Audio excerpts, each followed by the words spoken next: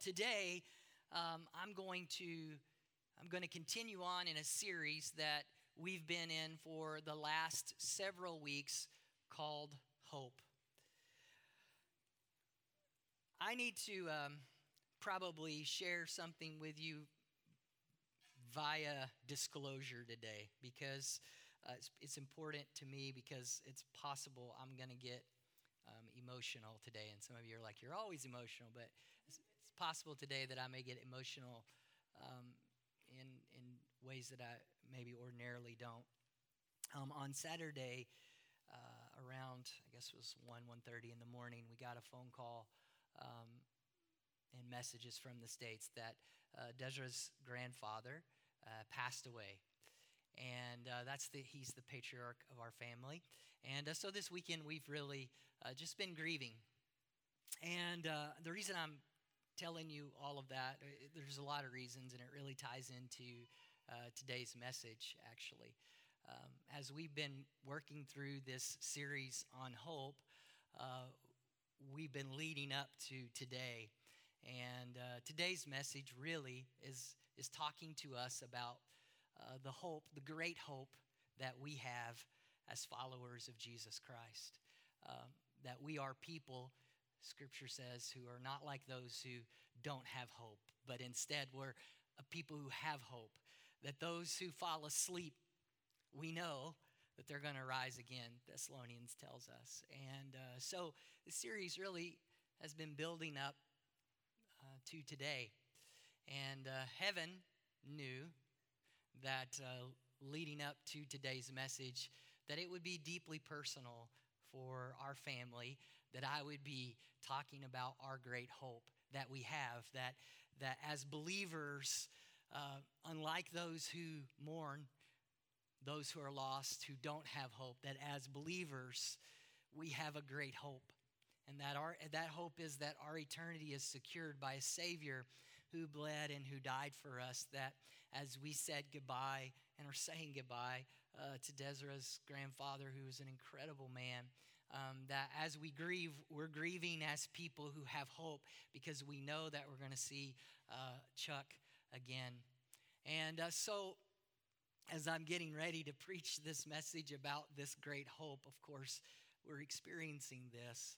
And I can tell you that as I stand here today and as we've moved through the weekend coming to this day, I've never been more convinced of this hope that we have as followers of Jesus Christ, that following Jesus gives a hope that secures us in this life, and it makes sense of the things that do not make sense, and it brings comfort to loss and grief and pain, that I cannot imagine what it's like to live without this hope.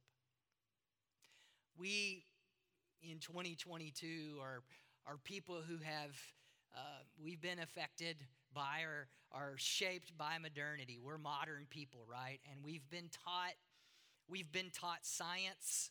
We've been taught the power of science our whole lives.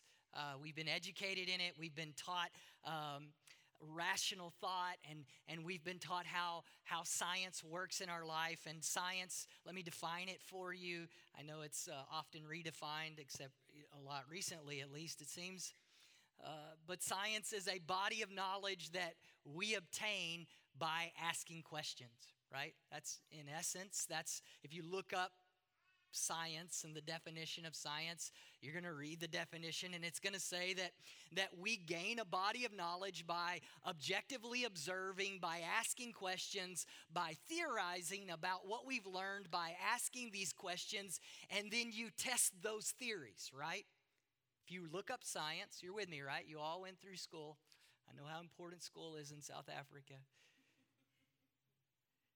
Science is you observe, you ask questions, you create theories based on those observations, and then what do? You test those theories. Whatever the theories are, you hold them up against testing them, and you ask more questions, and you observe some more, and then you adjust your theories. And the body of knowledge that we collect over and over and over again as we go through this cycle of objectively observing, asking good questions, in unbiased ways, asking good questions. We reshape what we believe, and then we move forward. As modern people, we all believe that, right? We all understand that. I don't just take anything that I see at face value, anything that I read, anything that I hear, even if it's on the internet. I don't just accept it, right? I question it, and then I test it, and then I put that test up against what happens,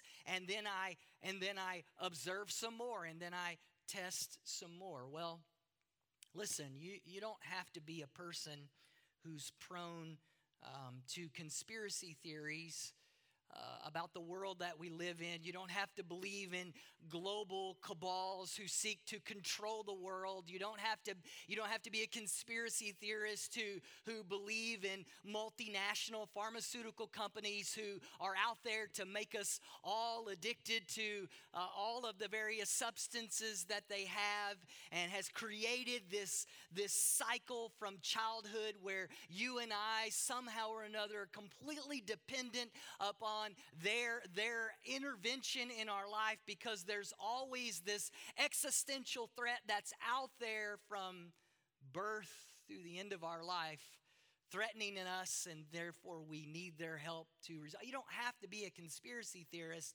to look at the world around you and say, especially as you consider the last few years, man, it always seems like we're under threat, and it always seems like there's somebody selling us what we need to alleviate the threat, right? Right?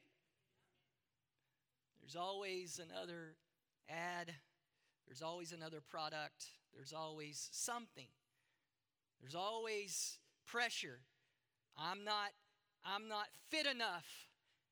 And then it seems like there's somebody selling me a product that's going to help me to be fit.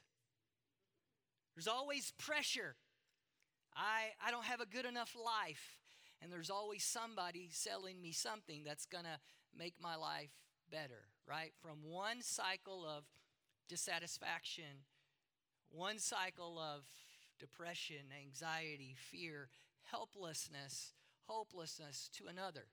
And there's always somebody there who's got the answer, and it'll just cost me a little. You don't have to believe in conspiracy theories. You don't have to be a person who is kind of fringe or out there. You just look at the world around you. You just observe the world around you, and you can see that we seem to be stuck in this cycle of hopelessness.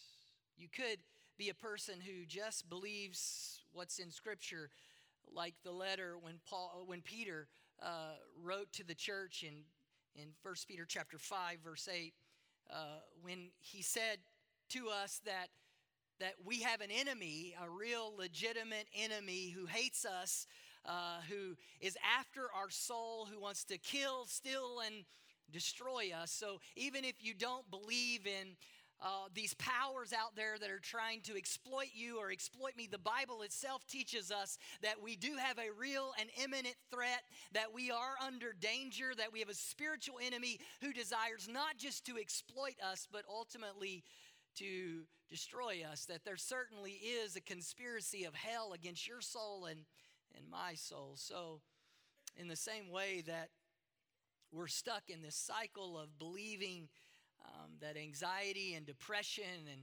all of these things are out there and against us and trying to hurt us and wound us, in the same way, we understand, at least those of us who believe the Bible, that we do have an enemy. And he is outside of us, and he does desire to destroy us. We've taught in this series that the hope that we have as believers, is an assurance of the impossible made possible by a power not limited by my limitations. Keep sharing that with you, because I really hope that it sinks in. We, as followers of Jesus Christ, have the answer that the world is looking for. The answer, the world understands that there are powers outside of itself that it cannot control, and that it needs help outside of itself. But we as the church have the answer. We've always had the answer. That answer is that there is a God who loves us and cares about us and certainly desires to intervene. See, that's the curse of the human condition. The curse of the human condition is that we constantly are caught in this place of threat outside of ourselves, and we're looking for some way to control that, of some way to respond to that. Some of us try to respond to this threat that's outside of us by seeking to control it. We want to do everything we can to control it, but control is an illusion, isn't it? It's hard to be. Do any of you have a controlling person in your life? None of you are that way, but you know somebody that way.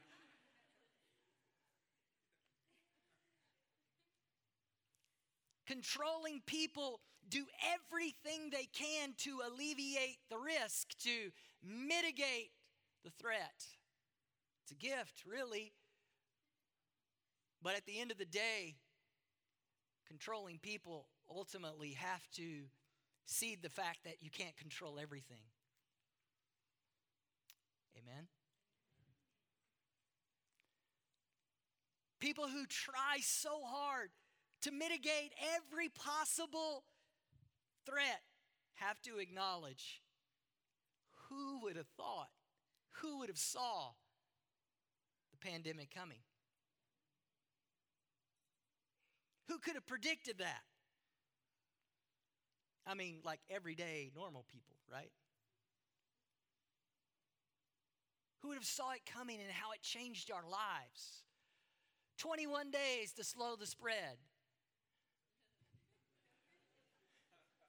Some of y'all know exactly how many days it was. I don't know exactly how many days it was. You controlling people know exactly how many days it was. But all I know is it hadn't been very long that I still get out of my car and I'm going into a store or something and be like, oh, I forgot my mask and I'm going back. It happened to me 3 times this week. I turned around to go back to my car to get a mask only to realize, oh yeah, I don't need it. There are those of us in this room who, if we're honest, we try to control our world through our hard work, our performance, our intelligence, our capacity. But here's what we learned, whether we've learned it the hard way or whether we've acknowledged it some other way, what we've learned is that my performance can't control everything. I can do everything perfect. I can do everything right. And that business partner ripped me off and changed everything. I can follow Jesus all of my life. I can go to youth group. I can save myself till marriage. I can marry the right person after going to premarital counseling and doing all the things I was told to do my whole life. And my partner still cheated on me. Hello?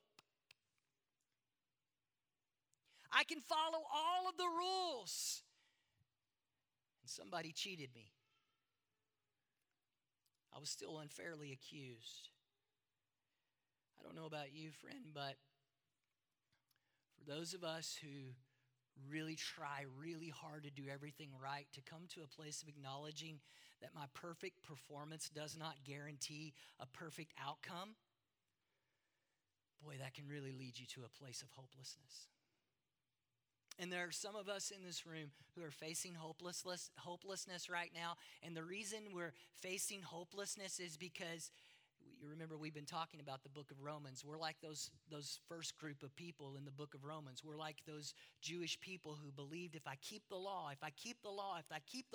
then I'm one of God's people. If I do everything right, then I'm guaranteed eternity. I'm guaranteed peace. I'm guaranteed blessing. And yet they were still facing stuff they couldn't control.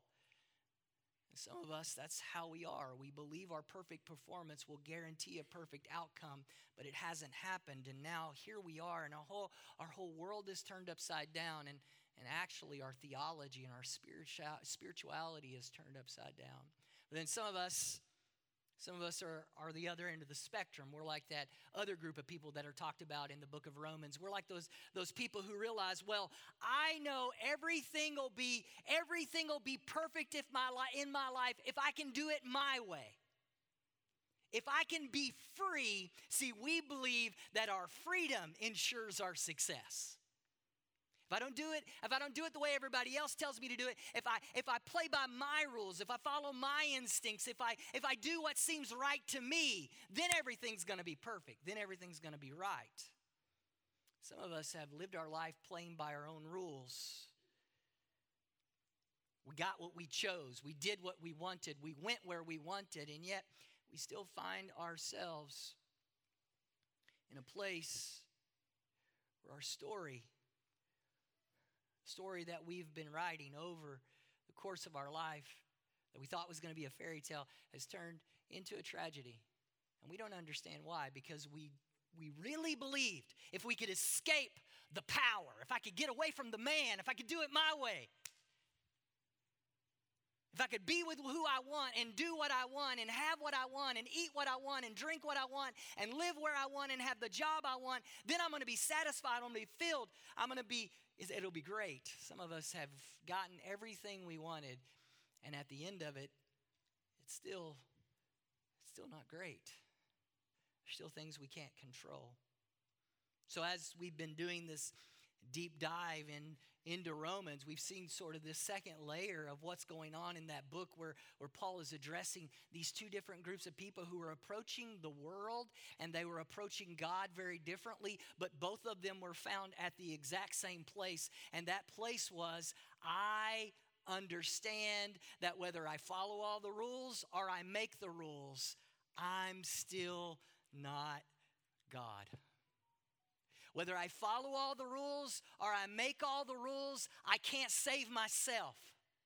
Whether I'm satisfying somebody else's expectations or I'm living my own expectations, I still find myself depressed.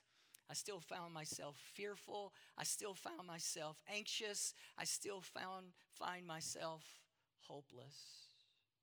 Romans chapter 6, verse 6 and 7, Paul says, "For we know that our old self was crucified with him, so that the body ruled by sin might be done away with, that we should no longer be slaves to sin, but anyone who has died has been set free from sin." During your daily 20 this week, I would encourage you to go read the book of Romans chapter 6. Read it. Just stay in it. Read it over and over during those 5 minutes of reading this week. It won't take you very long. Just read that chapter over and over. Even if you're in a Bible reading plan and you're reading somewhere else, just read that chapter over and over again this week. And during your daily 20, your journaling part, see what the Lord may say to you out of Romans chapter 6, because it's really interesting. It's the first part of the book. It's when he's dealing specifically with those law-following people, but it really is the heart of the message of the book, and that is this idea that no matter what I try to do on my own, I can't save myself. But Paul is saying, thank God in heaven, I don't have to save myself, but God in heaven stepped into my existence and he paid the price for me so I wouldn't have to save myself. And he uses this really beautiful illustration. And the illustration is, although the subject's not beautiful, the illustration's beautiful. He uses the illustration of slavery. And I think it's beautiful because if we were to go around this room this morning, I think many of us, if we were to start to try to describe how we feel, those of us who are rule followers and we try so hard to follow the rules and it still doesn't work out, or those of us in this room who are really, we're the rebels, we try to do everything our own way and it's not working out. Every one of us, if we were to follow that story that we're writing about our lives, we would almost all, if we really thought about it, could come back to this idea of, sometimes I feel like I'm a slave. I feel like if I'm a rule follower, I feel like I'm a slave to these rules, and no matter how hard I try, I still can't get ahead. And then some of us, we feel like, man, I'm a slave to my own ideals, my own principles, my own way of thinking, and no matter how hard I tried to do it my way, I still never seem to get ahead. Paul taught that all of humanity, whether you're a rebel or a rule follower, Paul taught that all of humanity is in slavery. And the gospel is the story of God intervening in our slavery. The gospel is the story of God intervening for those of us who are rule followers and those of us who are rebels, for God intervening right in the middle of our slavery and saying to us, here, let me take you out of your slavery. You see, the gospel teaches us that triumph from slavery comes through surrender, not through conquest. Let me say that again. The gospel teaches us that triumph comes through surrender, not through conquest. The rule followers think, if I work hard, then I'll beat this thing. Rebels think, if I do it my way, then I'll beat this thing. But all of us end up being beat by the thing. And what the gospel teaches us is not that I'm going to overcome it in my own might, in my own power, in my own ability to do it my way or the right way. The gospel teaches us that when I surrender to that power that is outside of myself, it is in that place that I truly gain freedom from the cage. It is in that place that I really triumph over that thing that has controlled me, that thing that has defined me. Think about it. Let it sink in. We don't like that message because it grates against our nature. Our nature is to fight back. Our nature is to resist. Our nature is to either try to control the circumstance or to rebel against the circumstance. But Jesus, as our Messiah, came and he broke into our slavery and he said, I'm here to set you free. Last week, I ended my message on this statement that said this: hope is an act of humility. Hope ultimately is an act of humility. I think many of us struggle to comprehend that concept. But what I've come to believe is that in a world where I cannot control my circumstances by my performance, and I cannot control my circumstances by how I define reality, in a world where I can't make anything ultimately happen, that if I'm going to have hope, if I'm going to have peace, if I'm going to have joy, it's got to come from outside of myself, which means that I need help. And coming to that place of acknowledging that I need help is an act of humility. 1 Peter chapter 5, verses 6 through 11 says this: humble yourselves, therefore, under God's mighty hand, that he may lift you up in due time. Cast all your anxiety on him because he cares for you. Be alert and of sober mind. There's that word sober again. In this series and last series, I keep bringing us back to verses of Scripture that says that everything in our world seeks to numb you. Everything in Scripture seeks to call you to a place of soberness. Understand what is happening. We do have an existential threat that is trying to destroy us, 1 Peter teaches us. Get this: sober mind. Your enemy, the devil, prowls around like a roaring lion looking for someone to devour. If I can get you to not be sober, I can devour you. If I can numb you, I can devour you. If I can cause your senses to be dulled to where you're not paying attention, to where you're not on alert, I can devour you. Resist him.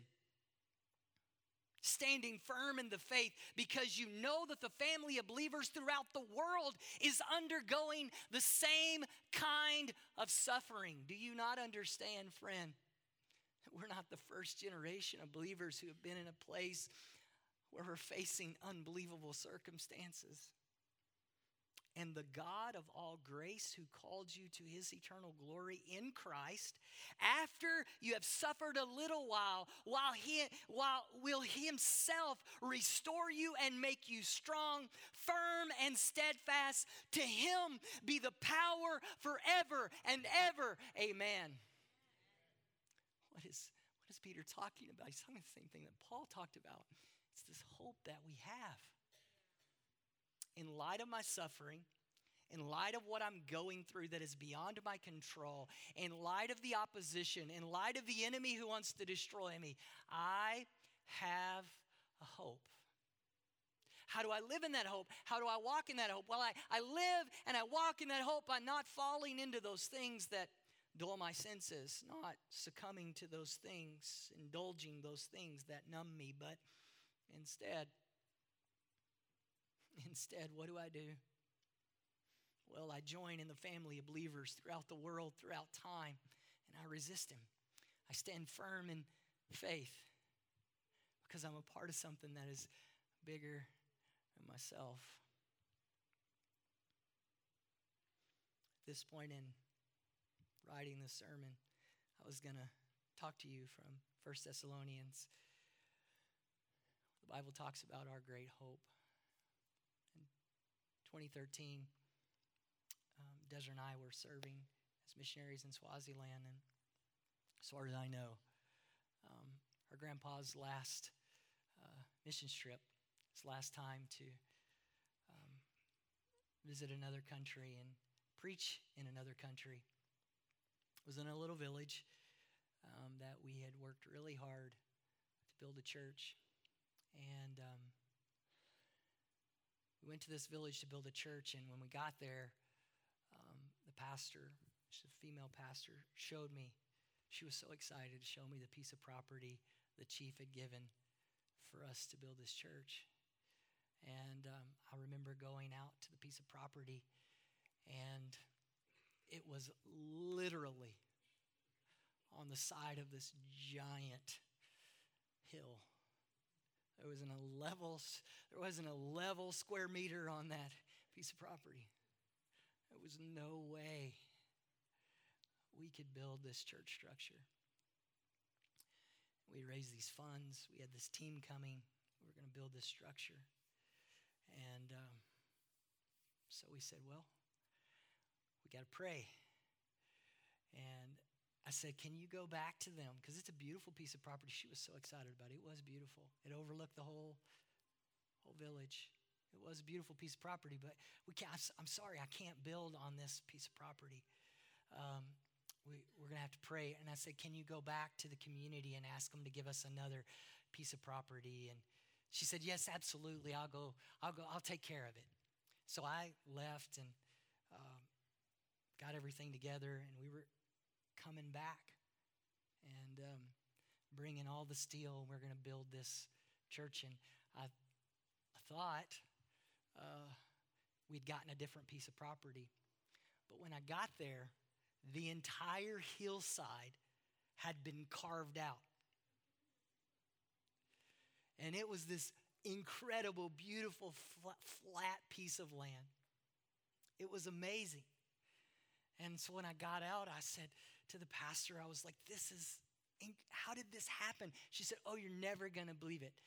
The community, the chief said, no, this is the property they gave us. So the church and we began to pray, and we began to fast. And I couldn't bring myself to call you to tell you that it wasn't going to work. So we just started praying. And she said, you're never going to believe it. The government decided to build a road over here, and they needed some good dirt. And so they came in. I'm talking, guys, this is out in the bush. This is the boondocks. They came in and they leveled this whole hillside because they wanted my dirt to build a road. It was unbelievable. So we built this church, and on the very first Sunday, Desert's grandpa, because he was there, I asked him to preach. And he preached from 1 Thessalonians, and I thought a lot better than hearing it from me to let you hear it from him today. Don't let no troubles today bother you. If you believe in God, believe also in me. For in my Father's house are many mansions. If it was not so, I would have told you. Here to tell you this morning, God has got some place for you. Because one of these days He's coming back.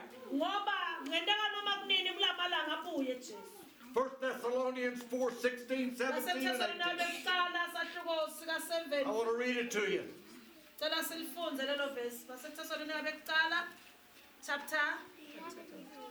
Fourth chapter, the 16th verse. Chapter 4, verse 16. 1 Thessalonians chapter 4, verse 16. For the Lord himself shall descend from heaven with a shout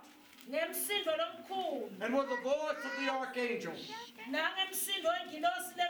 and with the trump of God. And the dead in Christ shall rise first. Get the picture today. You've lost loved ones and they're in the graveyard and they knew Jesus. This is what it's talking about.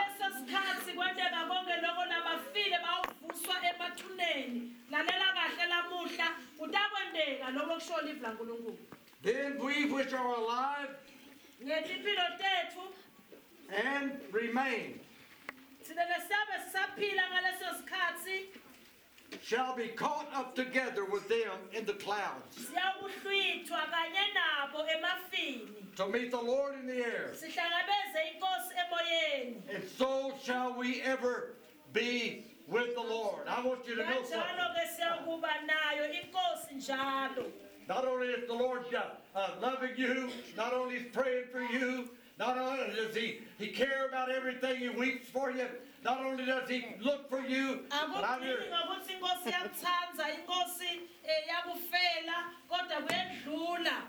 But one of these days he's coming back for you. What a hope! What a hope! That is our hope today. It's for Jesus to come and to take us to our mission in the sky. Don't ever let anybody tell you you're not worth anything. Amen. Because I want to tell you, you're worth everything to him. You're his creation. And because you're his creation, and you serve him and you love him, you give him your heart.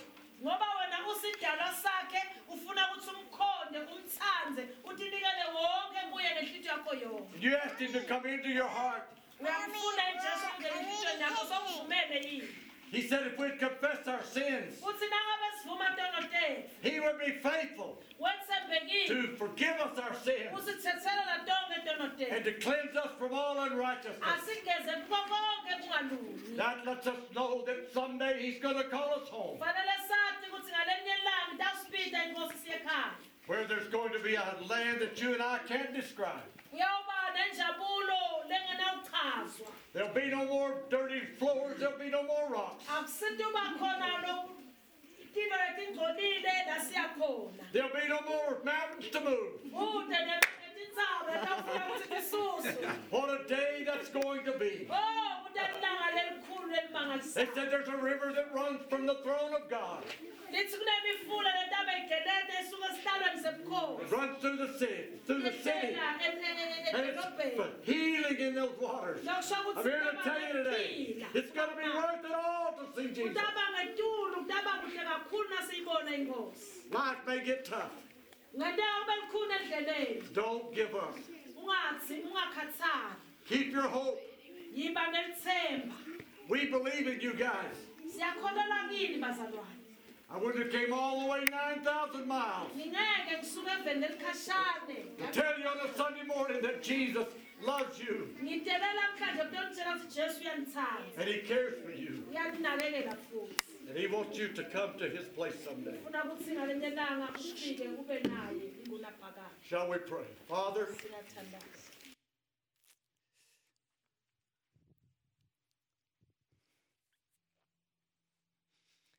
let anybody tell you that you don't matter.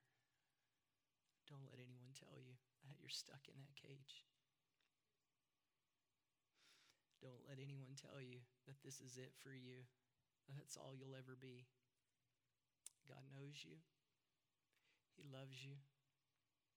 He has freedom for you. He wants you to be where he is. Don't lose your hope, because in Jesus, the promise is that even when this life ends, that in the life to come, that there's a reward for us. Peter told us we have an enemy, and he wants to lock us in a cage. He wants to convince you that you're small. He wants to define you with a label. He wants to inflict you with a disease. He wants to put you in a cage and convince you that's all there ever is for you, that you're this or you're that. And as long as he can convince you that you're that small, he can control you. The gospel is something very different. The gospel says you're free. You're free from trying to do it all yourself. You're free. You're free from an ideology that says that you can figure it out and you know better and your way works. You're free from that. You're free. You're free from being defined by those things. Those things that have been used to hurt you, to control you, to manipulate you. You're free from all of those things in Christ. I maybe not have the ability to answer every question you have. And I certainly cannot fix every bad thing that's ever happened in your life. I don't have the capacity to explain away the abuse that has happened in religion or the church or through government or at the hands of people who claim to love you. I can't change or fix any of those things, but I can tell you unequivocally this: those things are not Jesus. He loves you. He did for you what no one else would ever do. He died so that you could be free. So I want to encourage you today. Surrender. Surrender. Surrender your need to control everything. Surrender your need to define everything. Because the end of both of those extremes leads all of us to hopelessness. And Jesus is here. Jesus is here to give us hope. He's calling. He's asking.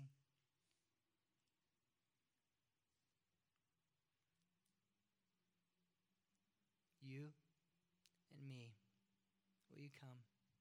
Will you come and receive this gift?